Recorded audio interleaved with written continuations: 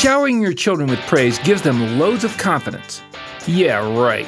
Grace-based advice from Dr. Tim Kimmel on today's Family Matters Minute. Perhaps a parent didn't receive adequate encouragement as a child. So to make sure their children don't struggle with the same feelings of inadequacy, many parents overcompensate by praising anything and everything their children do to a point of extreme. Is there a downside to overpraising? You betcha. Empty overpraising of kids works against them developing coping skills for failure.